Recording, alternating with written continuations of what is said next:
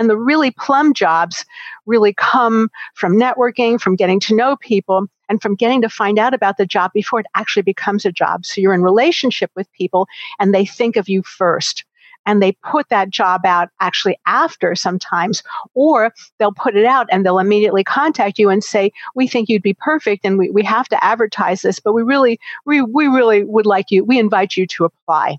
I personally have had numerous situations where that's happened, and that comes from being in relationship with people and from knowing how to network and how to bond with people. And ADHDers are great in one-on-one. So this is your forte. So you want to use this to your advantage.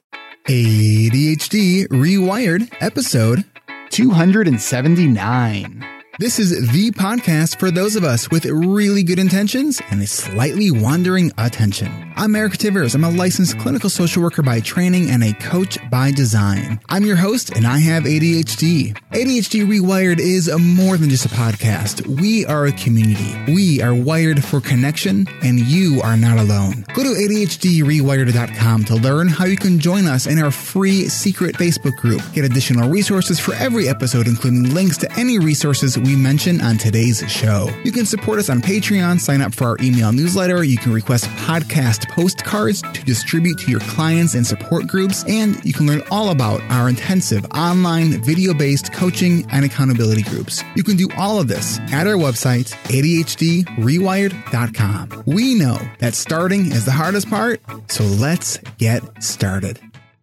Welcome back to another episode of ADHD Rewired.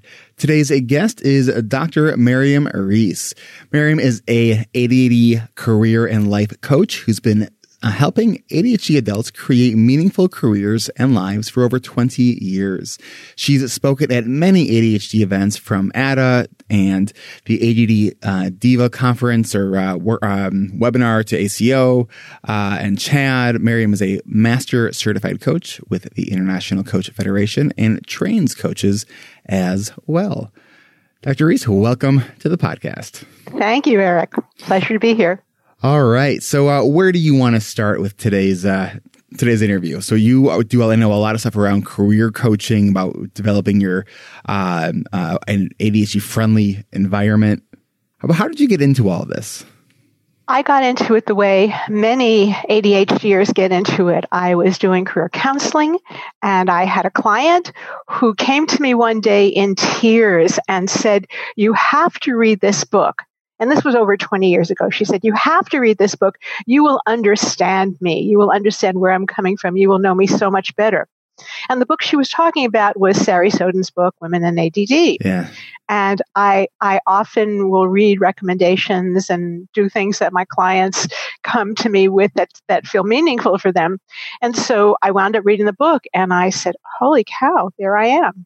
Okay. So, like a lot of people, they see this thing in writing and they're like, oh, this book was written. Someone's been following me around and, here it is. So you read this book and you saw yourself in it. And then what? Well, at that point, there wasn't a whole lot around on what was still called ADD and the distinctions. We didn't know about the different types. We didn't know any of that stuff. Daniel Amen was still focused on ADD because he had a child who had it, and that he was traveling around the country and the world talking about it. And he and I were colleagues at conferences, and I was based in the Pacific Northwest in Seattle at the time. And so I got very involved with my local community. And because there wasn't a lot written and there wasn't a lot of information, we were creating it as we went along. And that became the foundation for many of the things that are so now. There's much more literature on it. It's much more accepted. There are certainly still challenges. But at that point, when it was really an unknown, it was really an unknown factor. And we were doing what was considered to be at that time pioneering work. So that was really how things began. I do have to ask, so what's your views on some of Dr. Amen's stuff now? Well, he's made a lot of shifts. When he first began, he was writing prescriptions, and he was very much into meds, and he shifted a lot into supplements and more natural, more integrative methods. And his work has shifted. He's not focused on ADD, ADHD anymore. So I can't really comment on that. He talks about it in the past tense, and it's his framework now is more focused on the brain and on concussions and on athletes and on some of the things that are, why people commit suicide, what's going on with their brain. So he's taken on a different perspective. Okay. And the reason I ask, especially for listeners who may, potentially be new, Dr. Amen is a name that is out there. One of the things that, I just draw caution to people is that the stuff that he has claimed, around SPECT scans, just the science does not support it.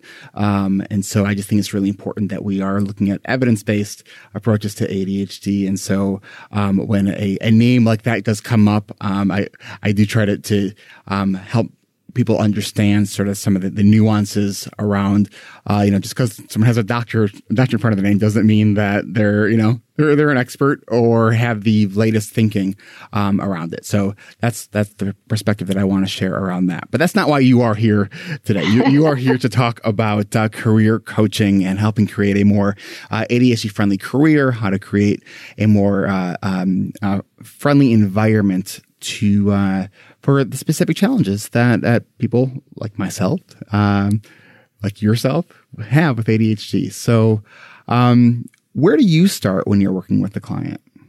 I really start with where they are. The work I do is really custom work. And I want to comment very briefly on what you said about evidence-based work, which is that when Sari Soden's book was written, there was no evidence-based work. And I personally believe that the whole trend, I wouldn't even say trend, but what's happening now with so many people, millions of people, diagnosed, undiagnosed people having it, is that we're still in some ways making it up as we go along.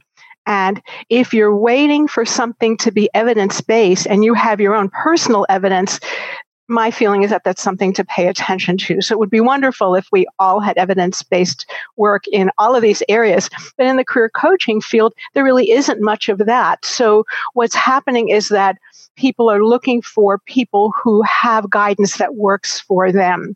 And if there are enough people that it works for, after a while, that becomes the norm. So with career coaching, when people come to me, they really have some very, very specific questions. Sometimes they say, I'm in this job and I really don't see a way out of it. I feel pretty locked into it, but I'm really not happy. Sometimes people say, I know what I want to do, but it's scary for me. It's scary for me to leave my job. Sometimes they want to go into self-employment. And so there are many conversations around that.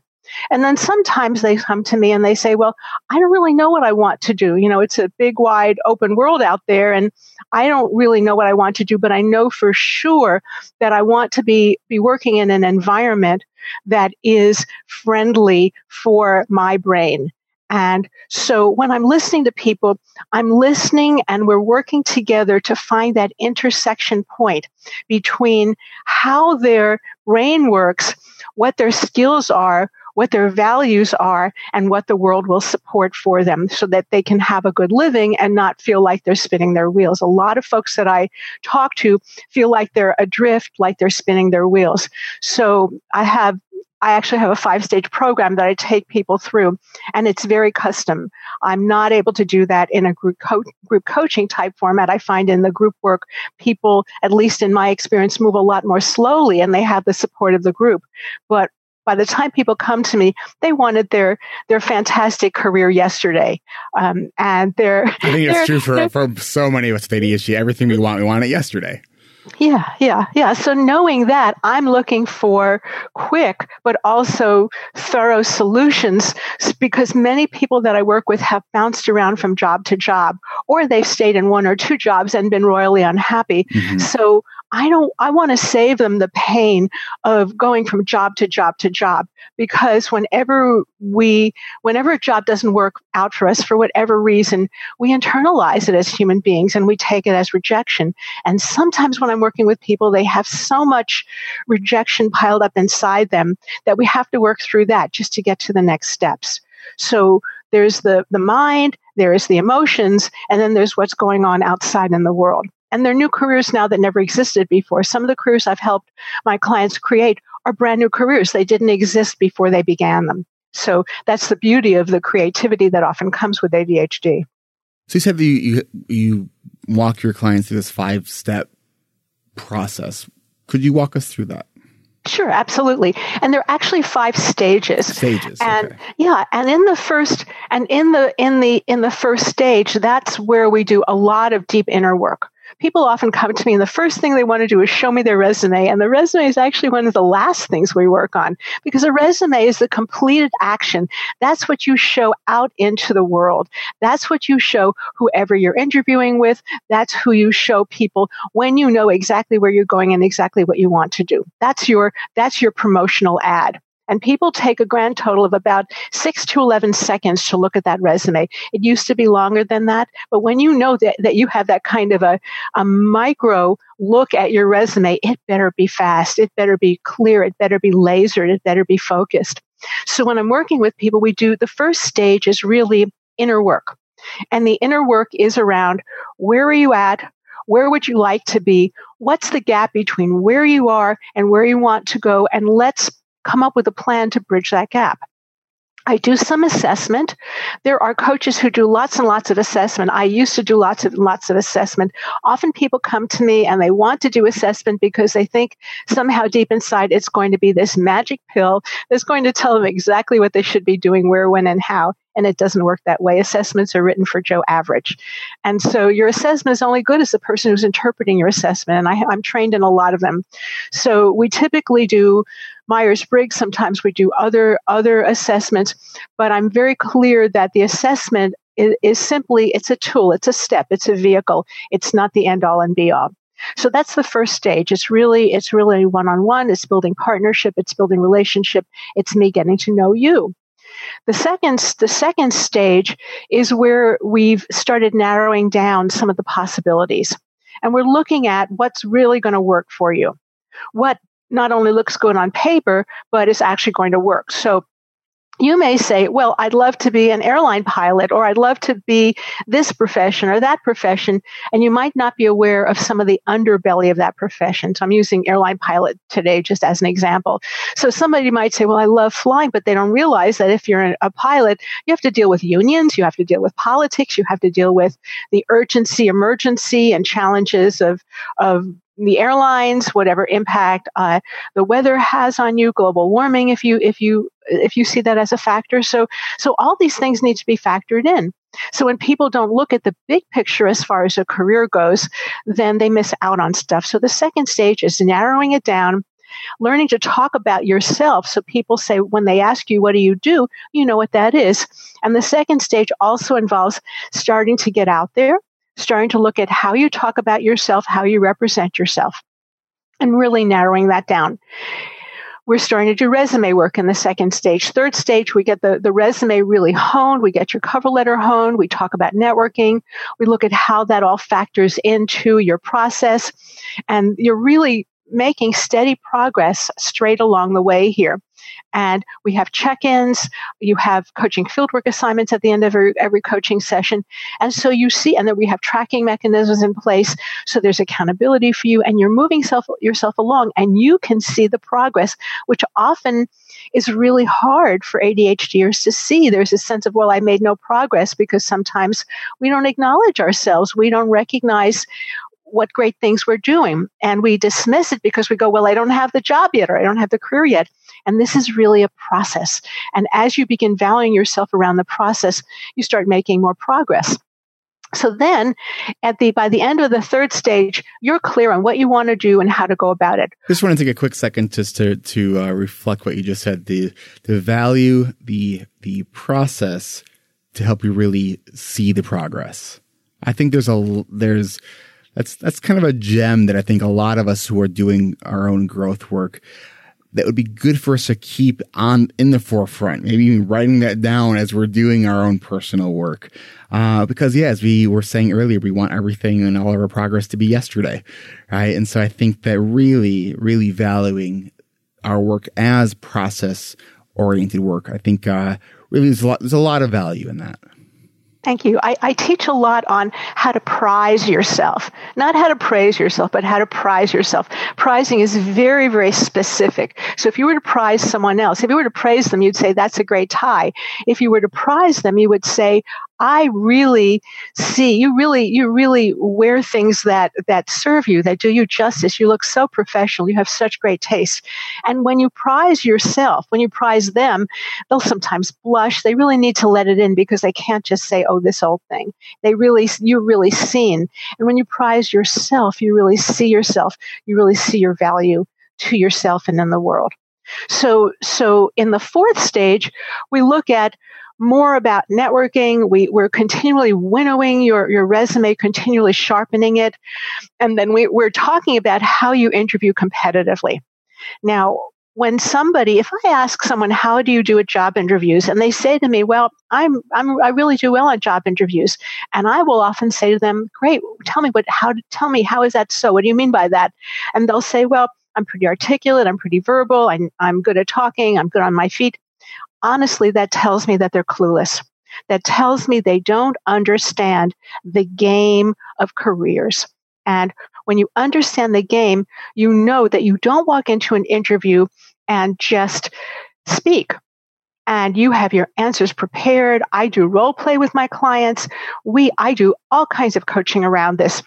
So that I joke with them and I say, well, you should have your answers to these questions so down that someone, not me, could wake you at 3 a.m. and say, and ask you one of these questions, one of these 15 questions. And so you would know that answer. You would have that down. It wouldn't sound staged. It wouldn't sound rehearsed, but you would have that answer down. And you're going to know how to answer the questions you don't want to answer, the questions that are difficult answers for you. So we do a lot of rehearsing around that. And that gives people a lot of confidence in the interview.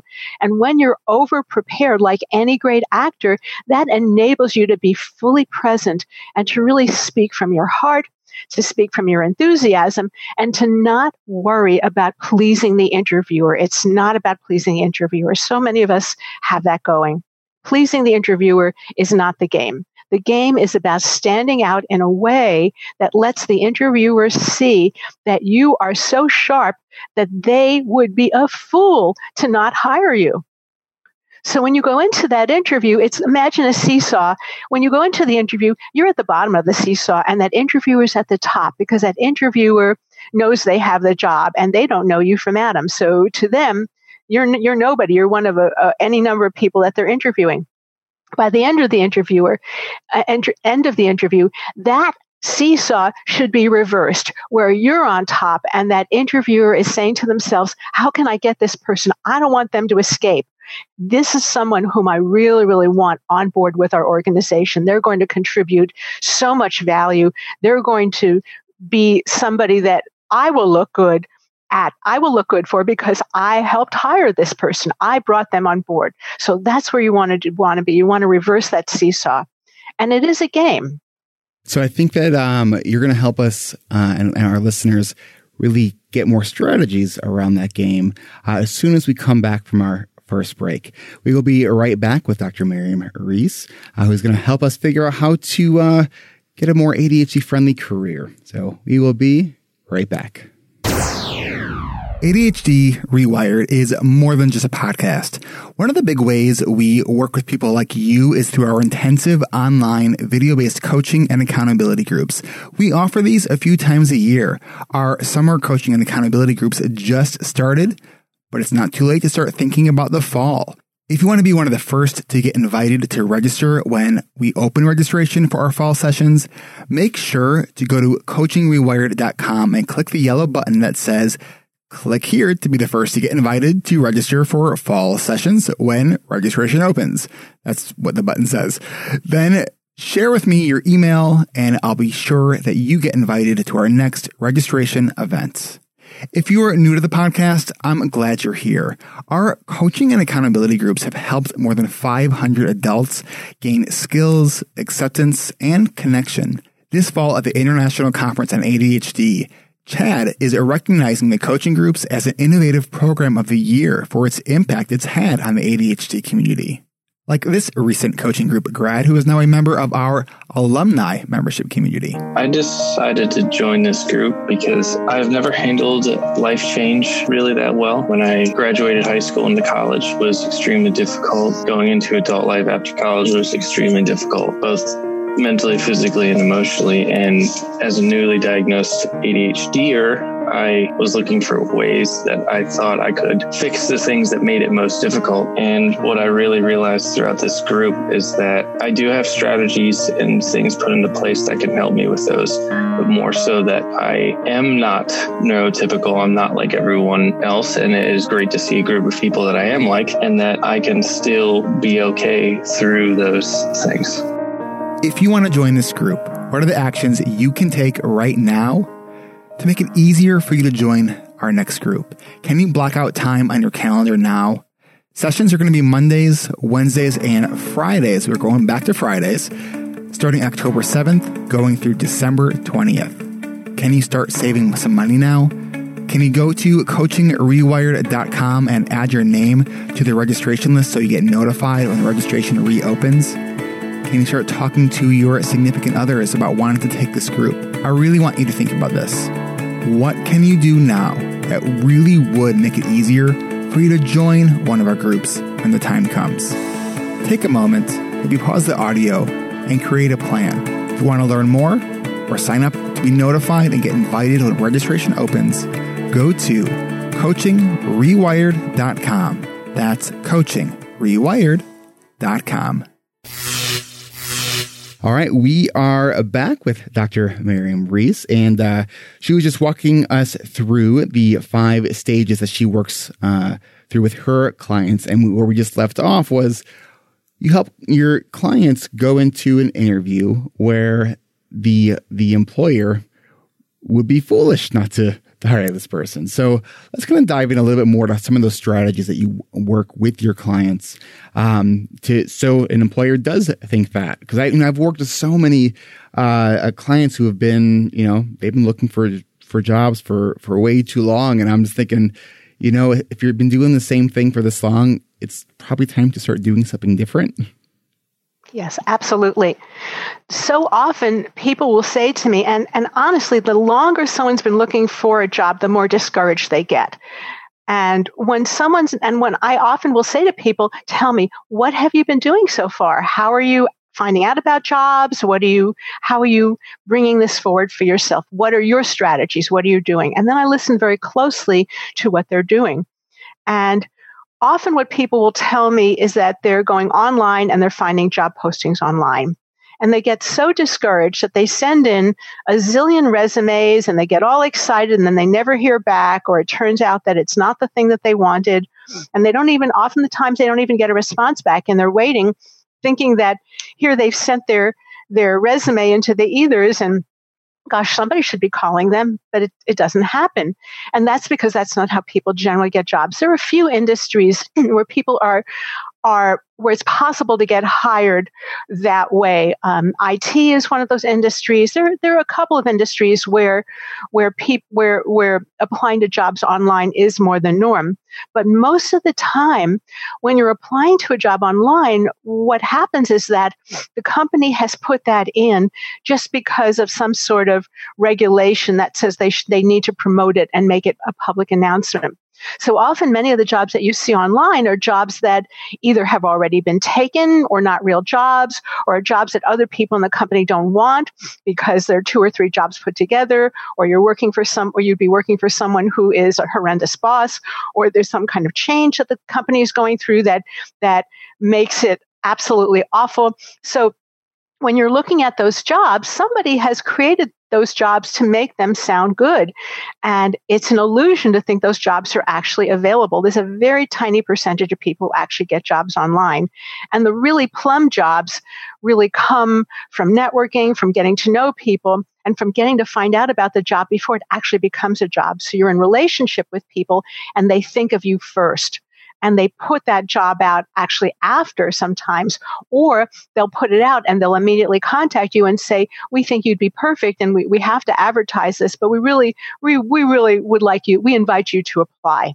I personally have had numerous situations where that's happened. And that comes from being in relationship with people and from knowing how to network and how to bond with people. And ADHDers are great in one-on-one. So this is your forte. So you want to use this to your advantage. If it's too easy on your end to just apply and click a button, trust that there's more to it and that's not the way to go. So it's going to take you getting out probably of your comfort zone and learning how to do that in such a way that you're not wasting time and not wasting effort. Many of the folks that I coach are employed and they have a limited amount of time to put into this process. So we need to take the right steps and sometimes micro steps to make it work. So when you have someone who's looking for work and you're telling them, well, you gotta do more outreach, you gotta do more networking, and they're like, oh, I hate networking, I'm terrified of it. What do you tell them?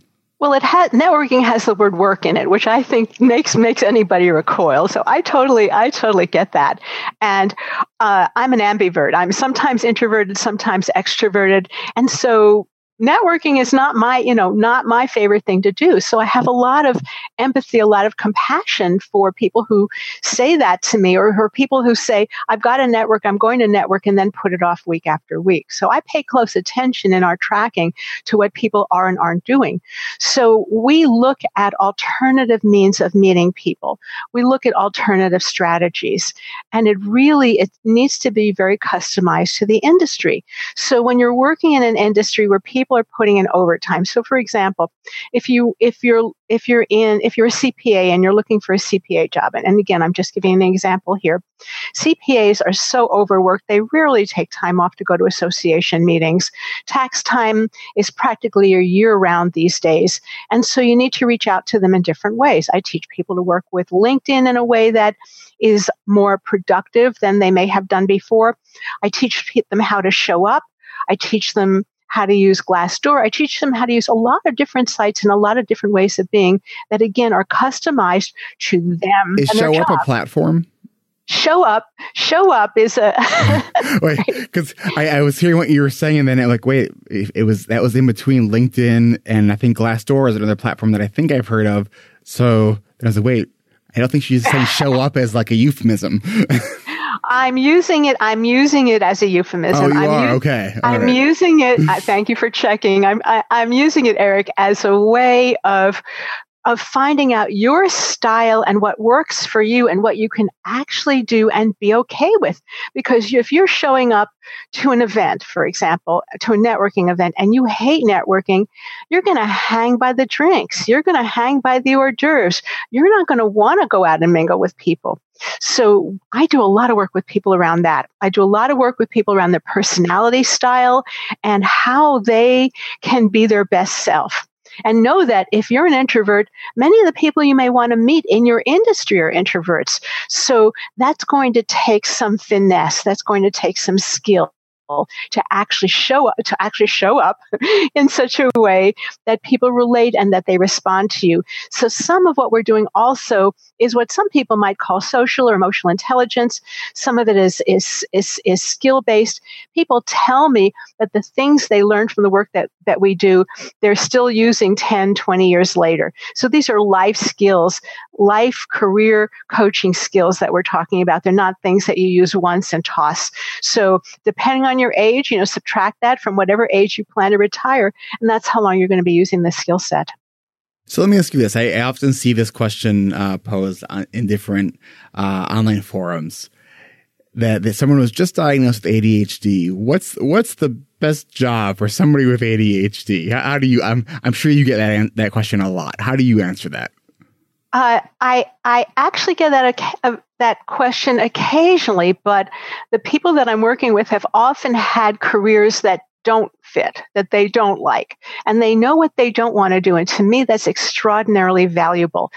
I like to work with people who already have a job history because that helps us eliminate a lot of things. So if people say to me, well, what's a good job for people who have ADHD? A good job is a job where you feel valued and respected and honored and where the people that you work with listen to you and where you're using your skill set and you're fairly compensated for the work that you do and you enjoy it. You don't feel like you're getting up in the morning and going, oh crap, I have to go to this job and I can't wait till the weekend. So it's very, very individual. It would be great if we're one size fits all, but that would also make it more competitive if it were. So the actuality here is that the best job is the one that takes everything that you are into consideration. And given the many different types of ADD, ADHD that there are at this point, we get to look at what kind are you? Where are you in that range? And I work with people who have all kinds of different skill sets. They might be actors, they might be in IT, they might be lawyers. And you might say to yourself, how does somebody with ADD do all that or do those particular skill sets? And the brain is a very interesting thing. When we are very much in love with or in like with a certain career, we will find a way to make it work. So you may find that other people might go, how do you do that with your ADHD? And yet, because you enjoy it, because you value it, some part of your brain will rise to the occasion and you will able to do things that you might not ordinarily be able to do. Yeah, no, I mean, it's when I'm asked that question about what kind of job should someone with ADHD do, it always starts with, well, it depends. My first response is always, well, what are you interested in? Because, it's when we're interested in something, it's the impairments that come with ADHD tend to not be as impairing, right? Like if you find something fascinating and engrossing, it's, people talk about hyperfocus or flow, but it's easier to get into a state where you're really firing on all cylinders, when you are interested in what you're doing. Cause it's, it doesn't matter how much money you're making. You can be making tons and tons of money, but if you don't like what you're doing, that's only going to last for so long.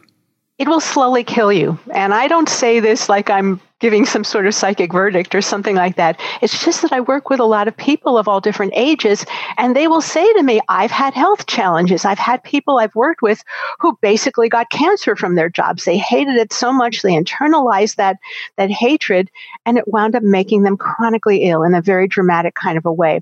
So I like to catch people before they get themselves sick, and I will work with people at any stage of this process. And I also know that how you feel about something makes all the difference in the world. These are the primo hours of your day that you're giving to this thing called your job.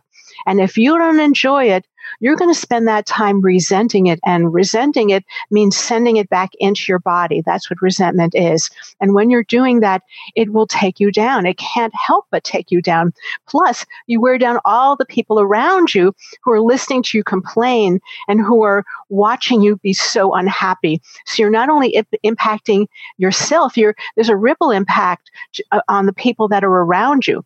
And they're not happy either when they're listening to you and you're so dejected and so frustrated and so angry with your boss or your job or the people around you. So I want to ask a couple other questions about setting up our environment. I also want to talk a little bit about how to know if self-employment is the right thing for you. What I want to do first, though, is take a quick break. And then when we come back, we're going to tackle those topics and possibly some others that we haven't thought of yet. But we will be right back. I want to thank all our monthly patrons who support ADHD Rewired over at ADHDrewired.com/Patreon. Your support helps me get this show out to you each week. Your support has funded 2 $750 scholarships for our fall coaching groups, and we are looking forward to announcing the details to that, hopefully in about 2 weeks. Your support does a lot for ADHD Rewired, and there are lots of reasons to become a patron. Most perks start at the $5 a month level, which gives you access to a bunch of patron-only content. Another perk is available to patrons who give at the $25 a month level, and that's to get an invitation to join a monthly small group coaching session led by me. We do that every 4th Tuesday of the month at 3 p.m. Central. Mark your calendars. Our next ones will be July 23rd and August 27th. Hit pause so you can add that to your calendar. To become a patron or to increase your pledge so you can partake in these monthly coaching sessions, go to ADHDrewired.com/Patreon. That's ADHDrewired.com/Patreon. And thanks. All right, we are back with Dr. Miriam Reiss. So when we left off, I asked you a question about the environment. When we're talking about creating an ADHD-friendly environment, what does that mean? It would be wonderful if you could go into a job interview and tell the person that you're talking to that you have ADD or that you have ADHD. People still don't know what it is. They're still afraid of it. They're still wary of it. When you're interviewing with someone, they want to see if you are a good fit. They want to see if you will fit into their organization, if you're going to be able to do the job. And they're looking for reasons to eliminate you.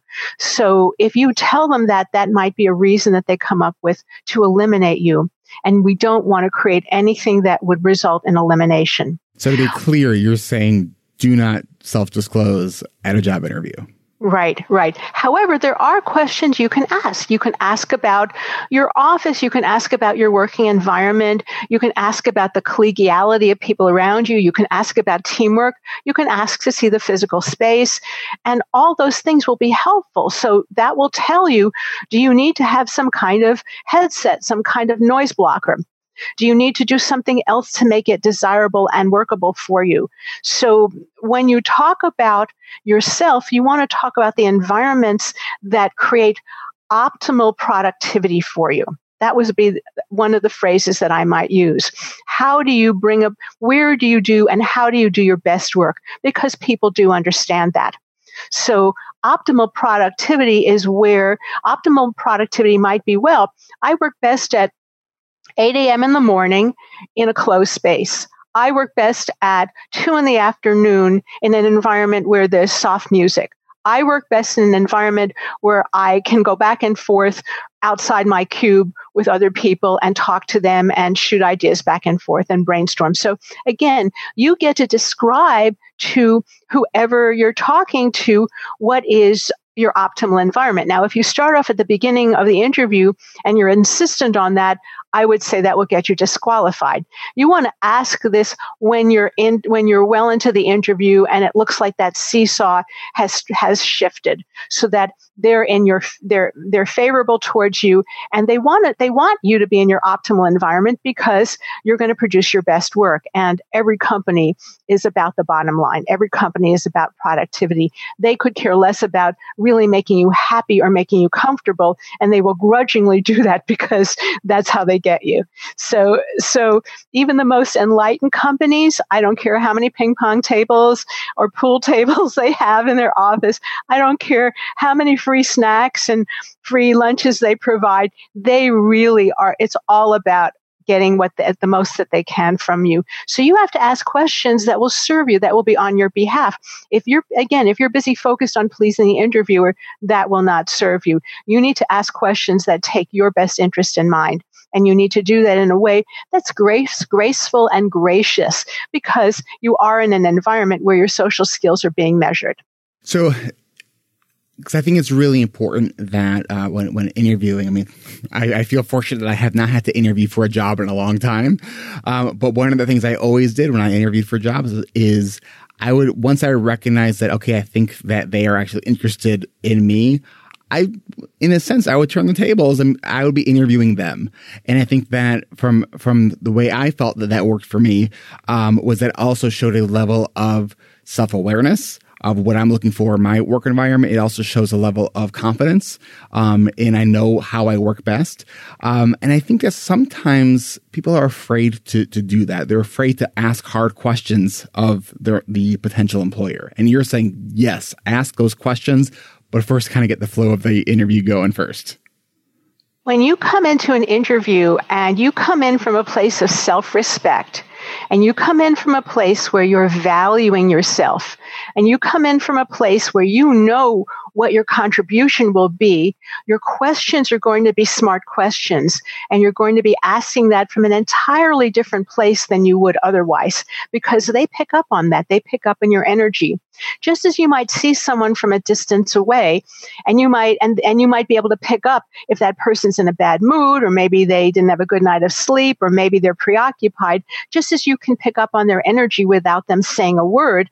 In the same way, your interviewer will pick up on that with you as well. So know that this is very much about how you project and how you show up and how you package yourself. So I work a lot with people around Zoom. We look at sometimes things like how to dress. You may assume that you know certain things, and I may just want to check on that, but there may be some ways you can tune up and really refine how you show up, both physically, energetically, in your voice, in your demeanor. In some of the people that I've worked with put question marks at the end of their sentence. We call it in California, we call it the Valley Girl syndrome. And when you sound like you have a question at the end of your sentence, you're transmitting that you're not sure of yourself. So if I say, my name is Miriam, then it looks like I'm not sure what my name is, and who wants to hire someone who isn't sure about their identity, and isn't sure about themselves. So how you project confidence, how you project self-esteem really, really matters. Now you ask about self-employment, and I don't want to overlook that question. You asked that a little while ago, and I want to get to that because a lot of ADD or ADHDers are looking at self-employment. Now, some of us are reluctant entrepreneurs. Some of us back into entrepreneuring because we can't seem to get hired by a company, or we can't seem to keep a job, or we don't like our boss, and too many things happen, and we finally say, forget it, I'm going to work for myself.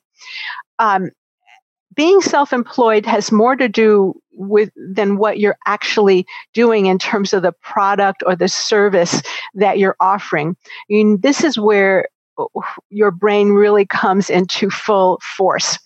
If you don't really look at your ADHD, if you don't really look at how your brain works, you will not have the self-discipline, you will not have the structure, you will not have the mental attitude, you will not have the emotional resilience to stay in an even place while you're doing it, because otherwise you're going to go up and down with the vicissitudes of being self-employed. So if you say to yourself, well, I'll work if I feel like it, that won't work. I don't feel like working today because my ADD is in full impact, full force. That won't work. So there's a certain way of being with yourself and really conquering and mastering and having a skill set and tools around your brain so that you're really doing compensation in a very healthy and very clear way so that you show up and you promote yourself, you market yourself, you do all the things that are part of having a business and being in business. And when you do that, you will be successful. Some of the work I also do, because I'm a former marketing director, marketing VP, is helping people around marketing their business. I've had many ADDers, ADHDers over the years who've come to me and said, I have this business, I'm doing what I love, but I'm not making the income from it. I don't have the number of clients I want. And I've heard that so many, many times. And I do a lot of workshops. I've done a lot of webinars on marketing for introverts, marketing for ADHDers. I've done a lot of that. That's very in the bones familiar for me. And so I work with people a lot around that too.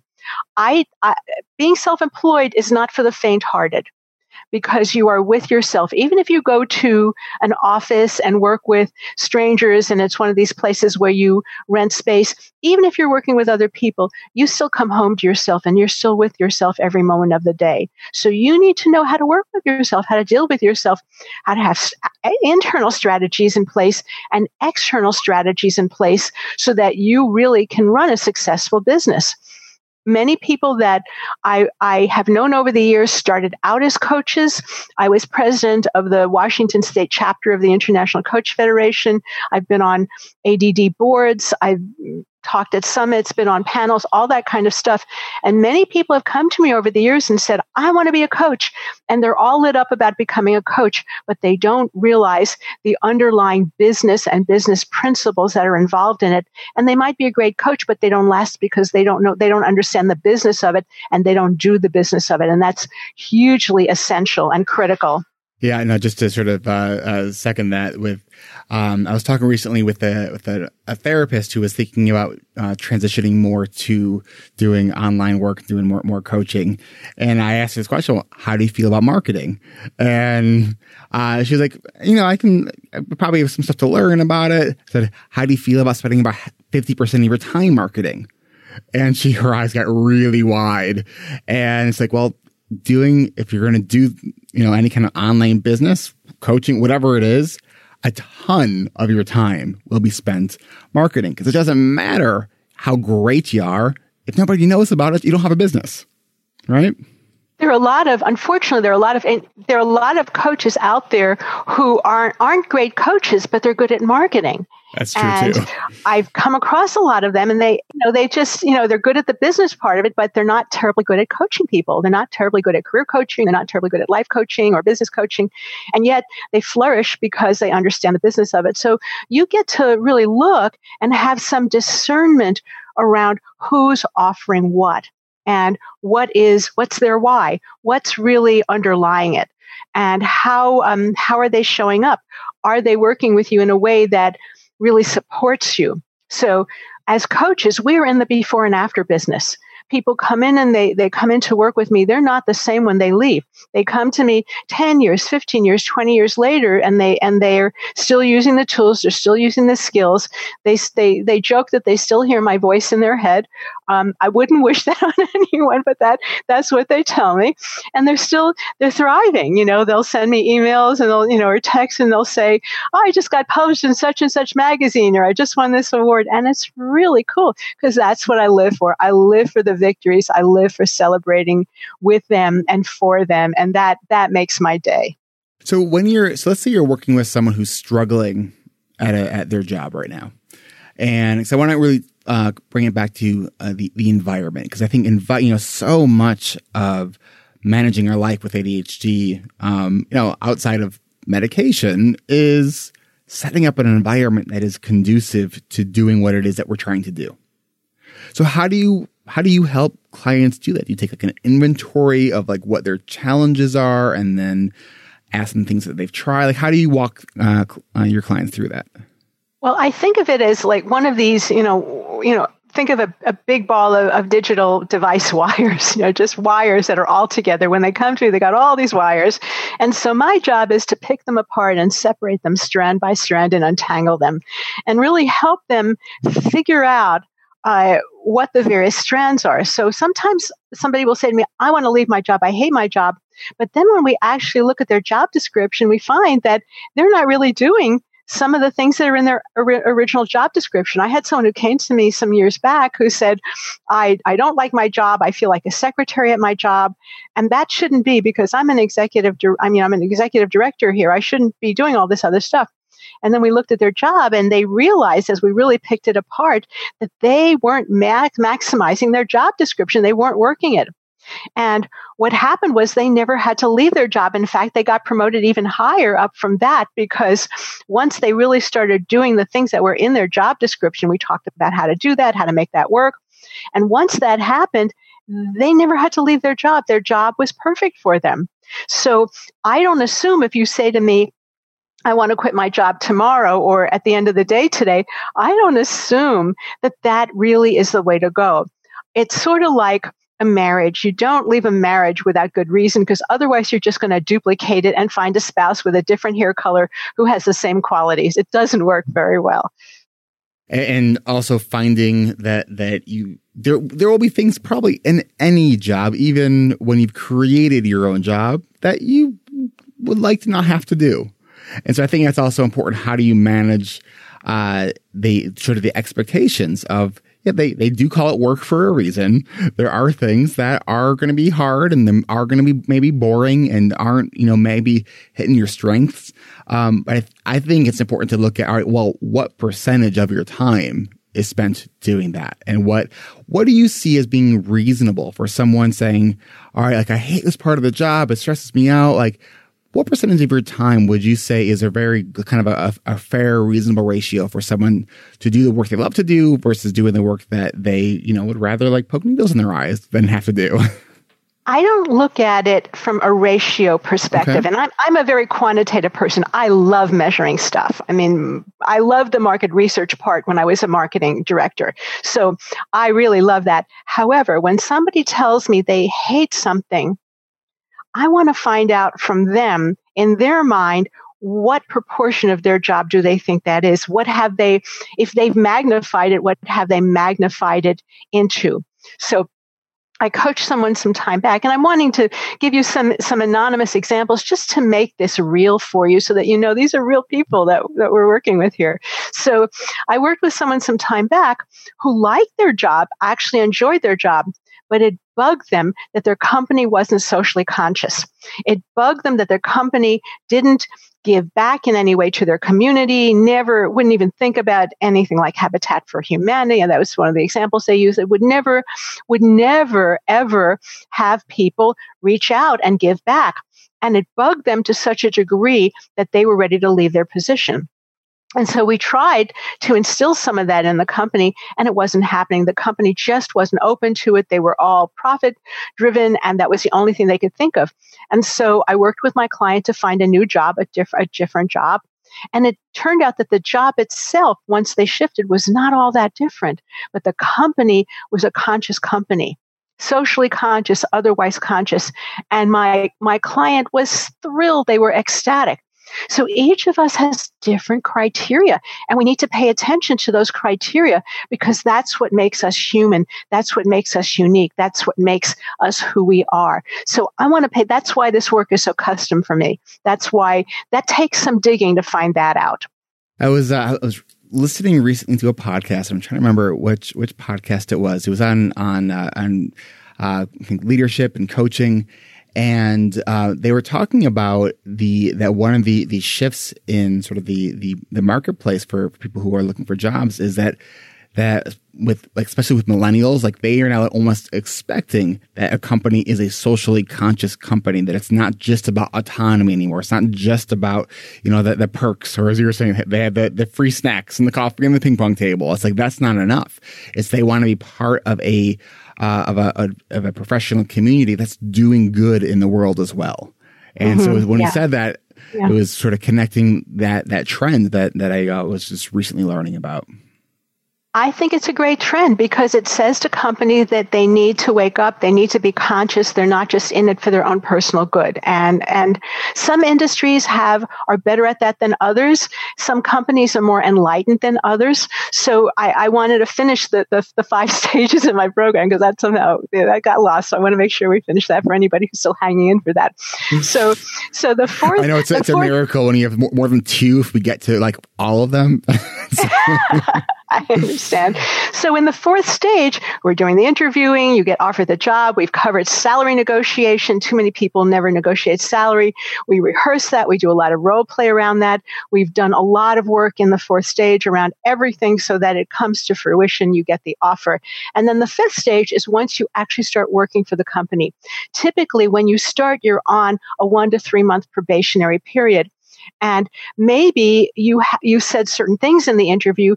This is when you get to find out if there are any surprises. And I have a lot of questions that I have my clients ask that you would not think of that are part of the job interview. Can you share some of those? No. No, of course not. Those are confidential. Those are between you and my clients. But there are a lot to them. And I say that with love because there are some things that really make you competitive, that really make you unique in the interview. So what happens that when you start in the probationary period, your company is going to be looking at you really, really, really closely. And they're going to be looking to see, are you delivering? And their criteria may have changed. And so what happens is that you get to go beyond what they said about themselves, what the interviewer or interview panel or people who talk to you said and what they actually deliver. And there is always, as you can imagine, a gap between what they say and what they do. And sometimes the gap is narrow and sometimes the gap is wide. So it's important to me that we coach you in this 5th stage through that part of the process so that you actually will stay with the company and so that you can shift or correct or ameliorate anything that might have been a misunderstanding, and also so you can hold them to their word. So sometimes I've had the situation where someone will promise something to someone in an interview and then not deliver. So this is the time frame where you have the most power. The early months of your job are the times that is the time when you have the most power, and where when you say, oh, I'd like to do this workshop, I'd like to do this webinar, I'd like to do this retreat, I'd like to do this program, they will say yes because they want to keep you. And then after 6 months to a year, they close up shop around that. Then they go, I'm sorry, we don't have budget for that and all of that. So these early months are when you establish yourself and where you create and establish your style for doing the job. And so you really want to take advantage of the benefits that might be available to you, the budget that they might have to teach you, to train you. Sometimes when somebody tells me that they hate their job, it's because they haven't had the training that they really needed to do the job. So I will tell you, one of the questions that I have people ask during the interview is always about training. And in very specific ways, I have them ask questions specific to their industry about the training that they're going to be receiving. And to get really, there's some very nuts and bolts questions that you can ask. Often when people hate their jobs, it's because they didn't ask the right questions during the interview. They were too bent on pleasing the interviewer. And so they came out of it and they thought they wowed them, and perhaps they did, but then they get into the job and they find out that the job is not at all what they thought it was going to be. So part of your interview is really to be a detective, to be a sleuth, and to unearth what you need to find out if you and your brain and your body are going to be comfortable in that job. And sometimes you want to ask the same question of more than one interviewer, because each interviewer comes in with their own perspective. The person who's interviewing you, who's an HR person, versus the person who's the manager whom you report to, may have entirely different answers to the same question. So you want to find out different perspectives. You want to do a lot of research beforehand on the company so that you're asking smart questions. I know we're getting close to the end here. I'm wondering, for someone who maybe is beginning in their professional career, when I'm giving presentations, I sometimes talk about the struggle that I have had in finding sort of what it was that I was going to do. When I share that I had 21 jobs at the time I was 21, depending on the spottiness of your work history, how do you help people, or what do you suggest to people who have maybe a little bit of a spotty work history, or have been fired from jobs, or things like that? I go into a lot of detail with people around that, because they often have lots of fear and anxiety around how they're going to answer questions. And we create their resume in a way that it's not lying, it's not deception, but it really puts their best foot forward. And I'm a former advertising copywriter, so I use my writing skills with them, and I work with them around how do you position yourself? Because again, your resume is an advertisement for you. It's a self-promotion. And it's a way that you brag in some very, very specific ways. And 9.9 times out of 10, when somebody shows me the resume that they've got that they think is great, I guarantee you it won't be. It won't be a competitive resume, no matter what your friends or your family or someone else told you. So we really stage it in such a way. I have had years of doing outplacement work with nationally and internationally known firms. I've worked with people at all levels of organizations, CEOs down to people who are administrative level, file clerk level. And so I have a lot of deep experience around helping people create resumes that show them in a way that showcase them. So that's the first step. Your cover letter needs to showcase you, and you need to talk about yourself in the interview in such a way that when people ask you those questions, you've got your answers down. And I don't have a one size fits all way of answering. How do I answer this question about why do I leave my last job? It depends on you and those circumstances, but I help you create an answer that is reasonable, where what you want people to do is to move on and to focus on the job at hand. If you have a lot of anxiety or resentment about the company you worked for, or you're fearful of that question, guess where that interview is going to go, and guess what they're going to dwell on, and guess what's going to eliminate you. So it's really important to have that be very rehearsed, to role play that, and to do that in such a way. And I grill people on that. We practice that over and over again beforehand so that it's really set. So if you're getting the feeling as I'm talking about this, that you are well prepared when you go into those interviews, that's absolutely true. That's 1000% true. You want to go into that and really, really know your stuff and really, really strut your stuff. And I teach people specific ways to brag. And that is an art form and a science in and of itself, how you talk about yourself and how you brag about yourself. So people don't experience it as bragging, but they get the value of what you're offering and who you are and what you represent. So with that said, it makes sense why you begin with helping clients do deep inner work first. Yes. It all just starts with you, and especially when you've got a brain thing that you're dealing with. And some of the people I work with are dealing with ADD. Some of them are dealing actually with Asperger's. Some of them are Mensa folks who are so brilliant, but they don't have the wherewithal to answer in ways that serve them. So I listen very closely to how you track, how your brain tracks, how you answer questions. So some of the work we do may be how you speak, how you represent yourself. And often for people, it's paradigm shifting. You may have thought you were okay because your friends love you, and you figure that your family loves you, and you think that that's fine and that's great. And no one has really come in and said, hey, I invite you to listen to this. Maybe you're someone who would speak in paragraphs on the interview, and the interviewer can't get a word in edgewise. Maybe you're answering questions on the spot. That is the ADHDer's demise on with interviews. If you're good at speaking, you're good at talking, you will unfortunately say things that you shouldn't be saying on that interview, and you will leave and you'll say, what the heck did I say?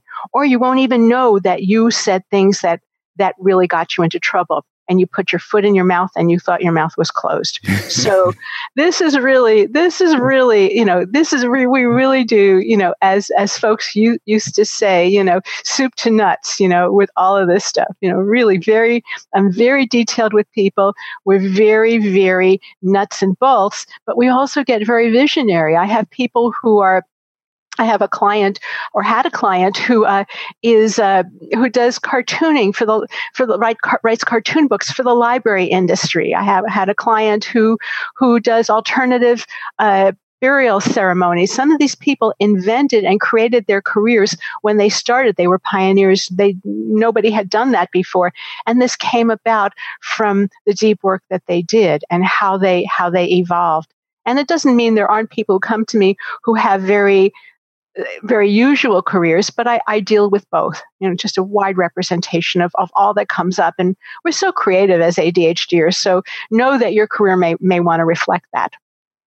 So, Dr. Reiss, if I can ask you, if people wanted to reach out to you and they're looking for some help with their careers, how could they reach you?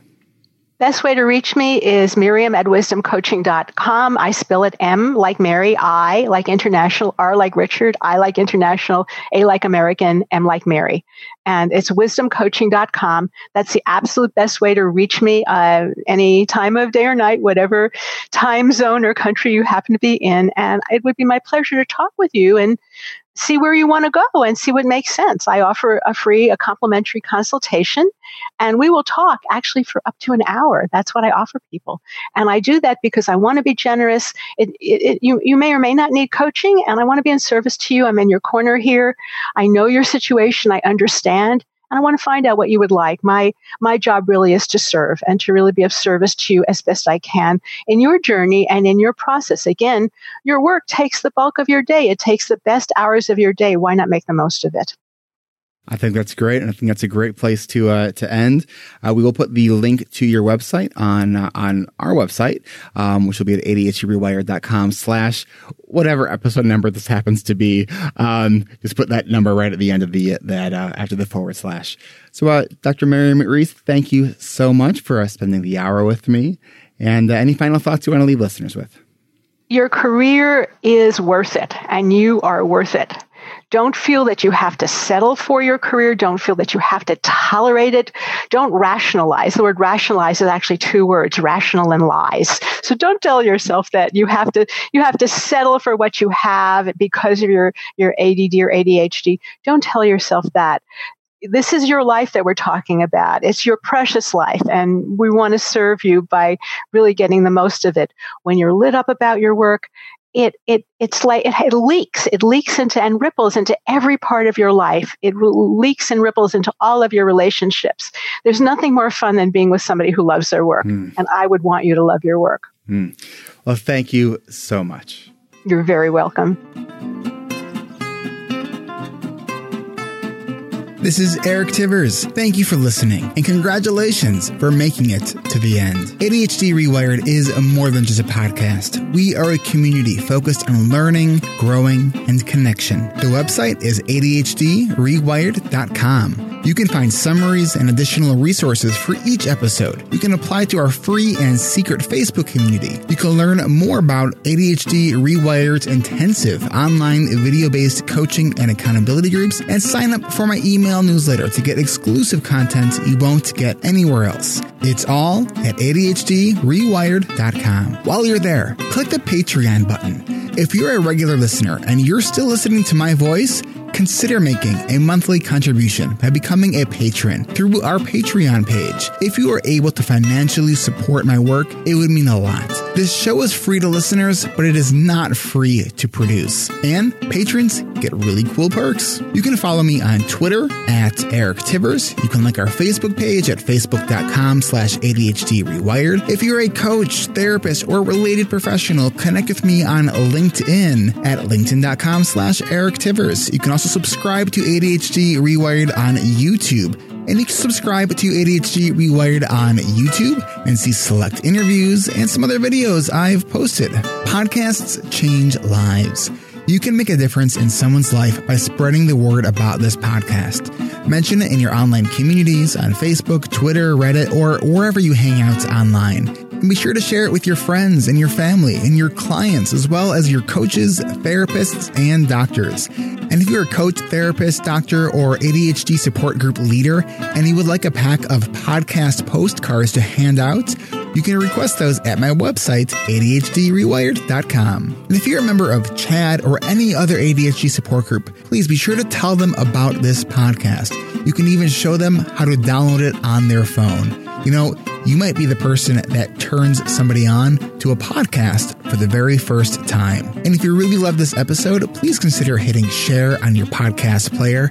I'm only one person, and I count on you to help me spread the message. One of the biggest things that you can do to support this podcast and to help other people discover it is to leave an honest rating and review on Apple Podcasts, Stitcher, or any other podcast app that accepts ratings and reviews. And don't forget to hit subscribe on this podcast on your podcast app so new episodes are automatically pushed to your favorite podcast app. Looking for more ways to listen and learn? Get a free audiobook and a 30-day free trial at audibletrial.com/ADHD Rewired. Not sure where to start? In no particular order. Check out Atomic Habits by James Clear, The Body Keeps Score by Bessel van der Kolk, 10% Happier, and Meditation for Fidgety Skeptics. These are both by Dan Harris. Change Your Questions and Change Your Life by Marilee G. Adams. The One Thing by Gary Keller and Jay Papasan. Procrastinate on Purpose by Rory Vaden. The 4 Tendencies by Gretchen Rubin. Do you have trouble asking for help?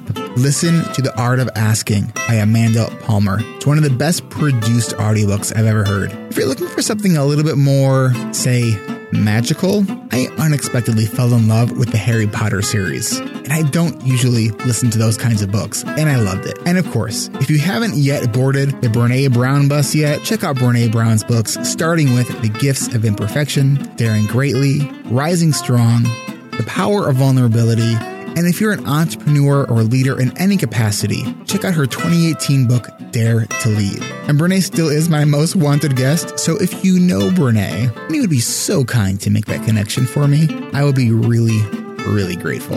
You know who else I would like to have on the show? You.